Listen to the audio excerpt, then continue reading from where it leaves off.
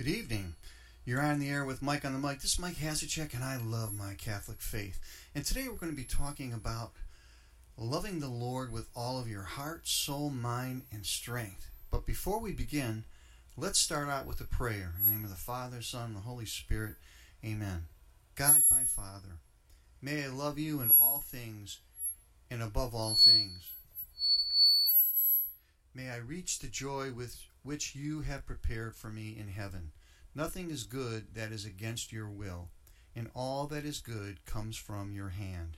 Place in my heart a desire to please you, and fill my mind with thoughts of your love, so that I may grow in your wisdom and enjoy your peace.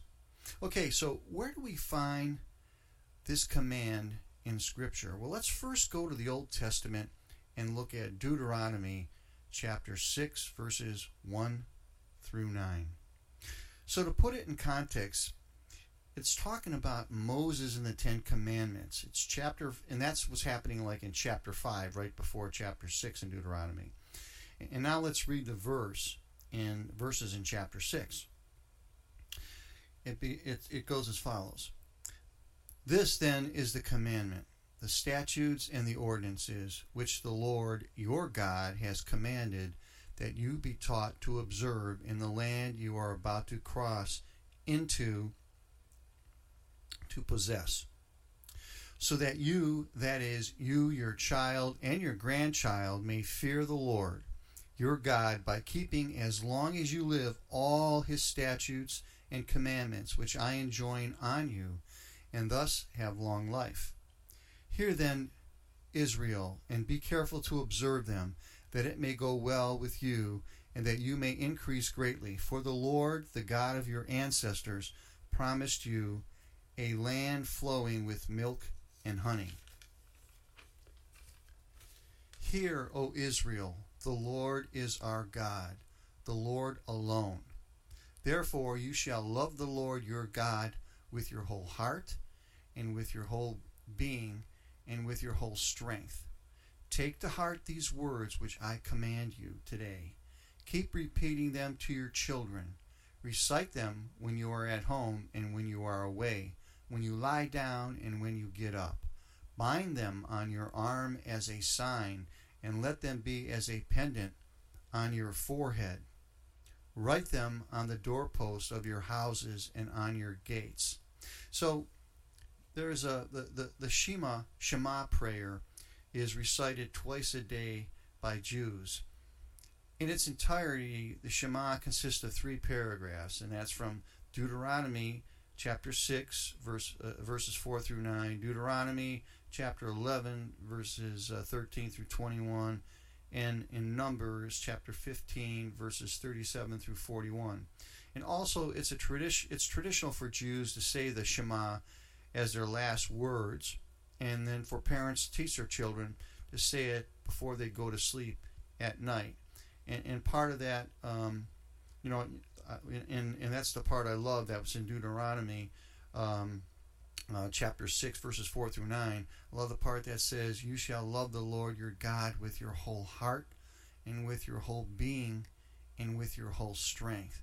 And we can fast forward now to the New Testament and look at Mark chapter 12, verses 28 through 34. And this is the greatest commandment question. So it reads as follows. One of the scribes, when he came forward and heard them disputing and saw how well he had answered them, asked him, which is the first of all the commandments? Jesus replied, the first is this, hear, O Israel, the Lord our God is Lord alone. Now, does that sound familiar? That comes from Deuteronomy. So Jesus is repeating Deuteronomy chapter 6, verses in verses 4 through 9. And then it goes on, you shall love the Lord your God with all your heart, with all your soul, with all your mind, and with all your strength. The second is this, you shall love your neighbor as yourself. There is no other commandment greater than these. So again, we go back to the first one. You shall love the Lord your God with all your heart, with all your soul, with all your mind, and with all your strength. And then it further reads on, the scribe said to him, well, well said, teacher. You are right in saying he is one, and there is no other than he.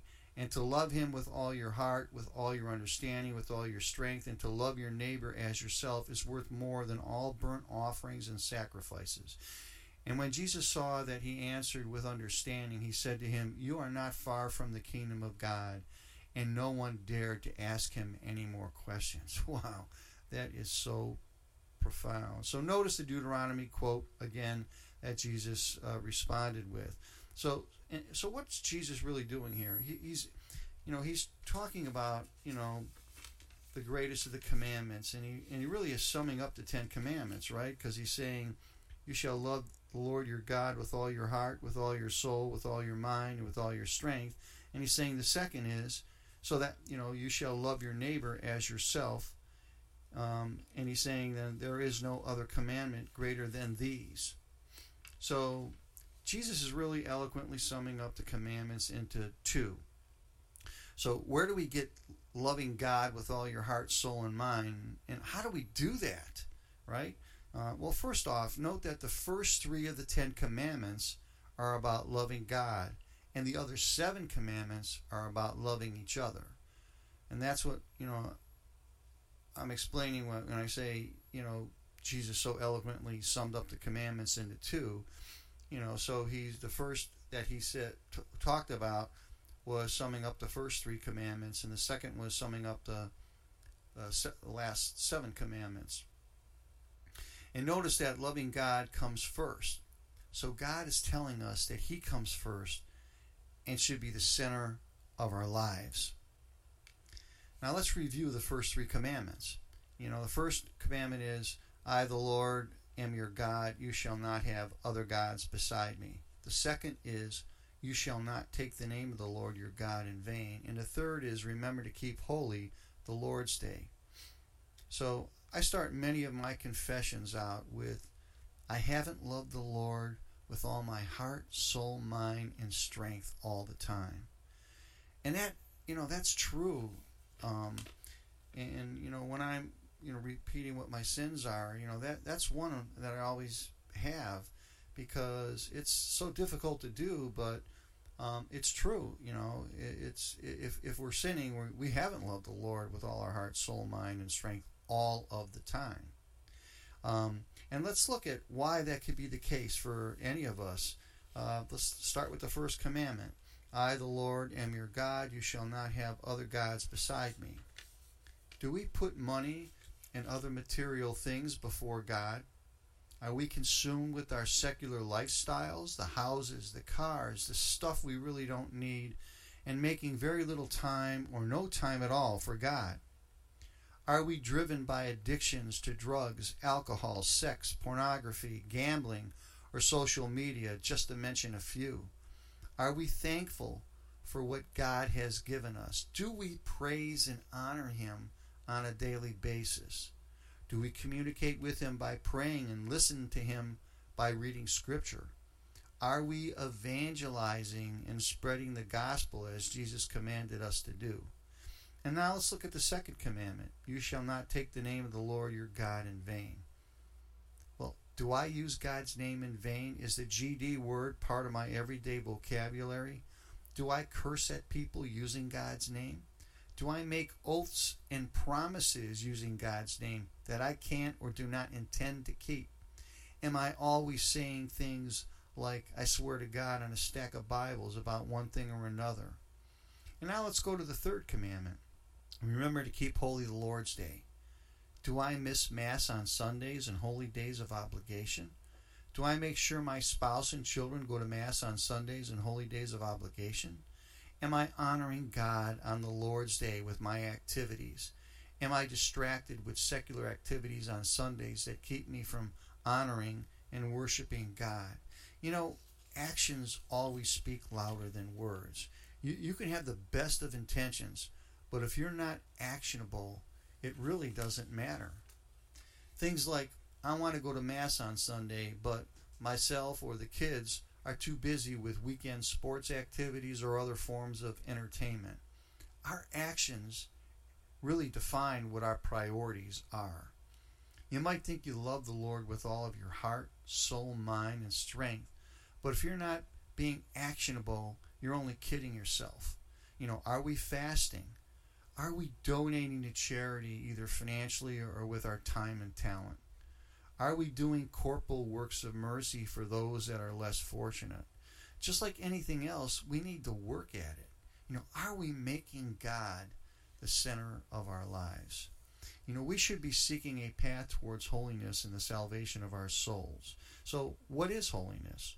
Well, holiness is the perfect conformity to the will of God in all things, at all times, and in all places. It is a perfect correspondence between who and what you are and who and what God wants you to be. So realistically, that's a pretty tall order, but it's doable if we are actionable in focusing on God. And when I say, it's doable, sure, it's difficult. I mean, to say that to be in perfect conformity to the will of God in all things, in all times, and in all places. I mean, we're sinners, and we're going to fall at times. But when we fall in sin, we have the sacrament of penance and reconciliation in the Catholic faith to express remorse, be forgiven, and receive absolution for our sins. And we get back up and we keep trying by being actionable. It's that we just need to get back up and say, I can do this. I'm going to fall, but I'm going to go to confession, sacrament of penance and reconciliation, receive absolution for my sins, and I'm going to get right back on the horse, and I'm going to keep moving forward, and I'm going to make God the center of my life, and I'm going to try to do His will, and that's how that's how we have to operate. How many of us participate in sports and hobbies, always striving to get better at it? We get better because we persevere. We put the time in and are actionable. We don't quit. We keep trying. In the same vein, we need to be seeking a path towards holiness and the salvation of our souls, so we can spend all eternity in heaven with the Blessed Trinity. And it's we always, it's just so easy to say, if somebody asks you the question, do you love the Lord with all your heart, soul, mind, and strength? You say, well, of course I do. It's kind of like that gut reaction that you have and saying, of course that's the right thing. That sounds good. But in the back of our minds, we have to know, are we being actionable? Are we doing all those things that are important for us that seek that path towards holiness, to continue to do God's will? Are we, getting back to those things like, are we fasting to make ourselves, more obedient and give us that discipline that we need? Are we donating to charity, either financially, or we donating our time and talent? How often are we doing corporal works of mercy for those that are less fortunate? Are we working at a soup line? Are we trying to are we going through our clothing to see if we can donate anything to somebody who's less fortunate? Are we helping people? If we drive by somebody who's broken down on the side of the road, do we stop and see if they need help, if they're taken care of, or do we just pass them by and say good luck, right? Do we care for our brothers and sisters? If we know somebody's sick, are we offering help to them? If we know somebody who is physically disabled, are we stopping by and saying, is there anything I could do for you? There's just so many things that we could do, but we tend to get so busy in this secular world, and with all the things that keep us from focusing on having God as the center of our life. It's all these other things that we're consumed with. People have jobs, they have hobbies, there's things that they want, there are physical assets that they think that, are all these. If they get these things, it's going to make them happy, and they're always getting sidetracked. There's always, yeah, well, I was going to go to mass, but I got something else I got to do today, but I'll go next week. It's like next week never comes around. That's what we, that's how we have to get back, and we have to be actionable about the things that we do, in making God the center of our life. God gives us that free will. He wants us. He loves us, and He wants to receive that love back, but He gives us free will to whether we want to do that or not. And a lot of times, because of all the secular pressure out there, we elect to do something else, and we don't give Him back that love that He does. I mean, all you have to do is think about all that you have and be thankful for all that you have. If God, you look outside and you see how beautiful creation is. God created all of this for us, and we don't have sometimes an appreciation of all that. He's omnipotent. He's so powerful, but we don't appreciate that all. He's given us everything that we need. And we say, well, that's not good enough, because I want more. We have this attitude in life sometimes where we just got to have more and more and more and more, and but we don't work at having that relationship with Jesus. We don't work at doing God's will. We don't work at loving Him with all of our heart, mind, soul, and strength all of the time. So all we need to do is, because God gives us that free will, is just embrace His grace.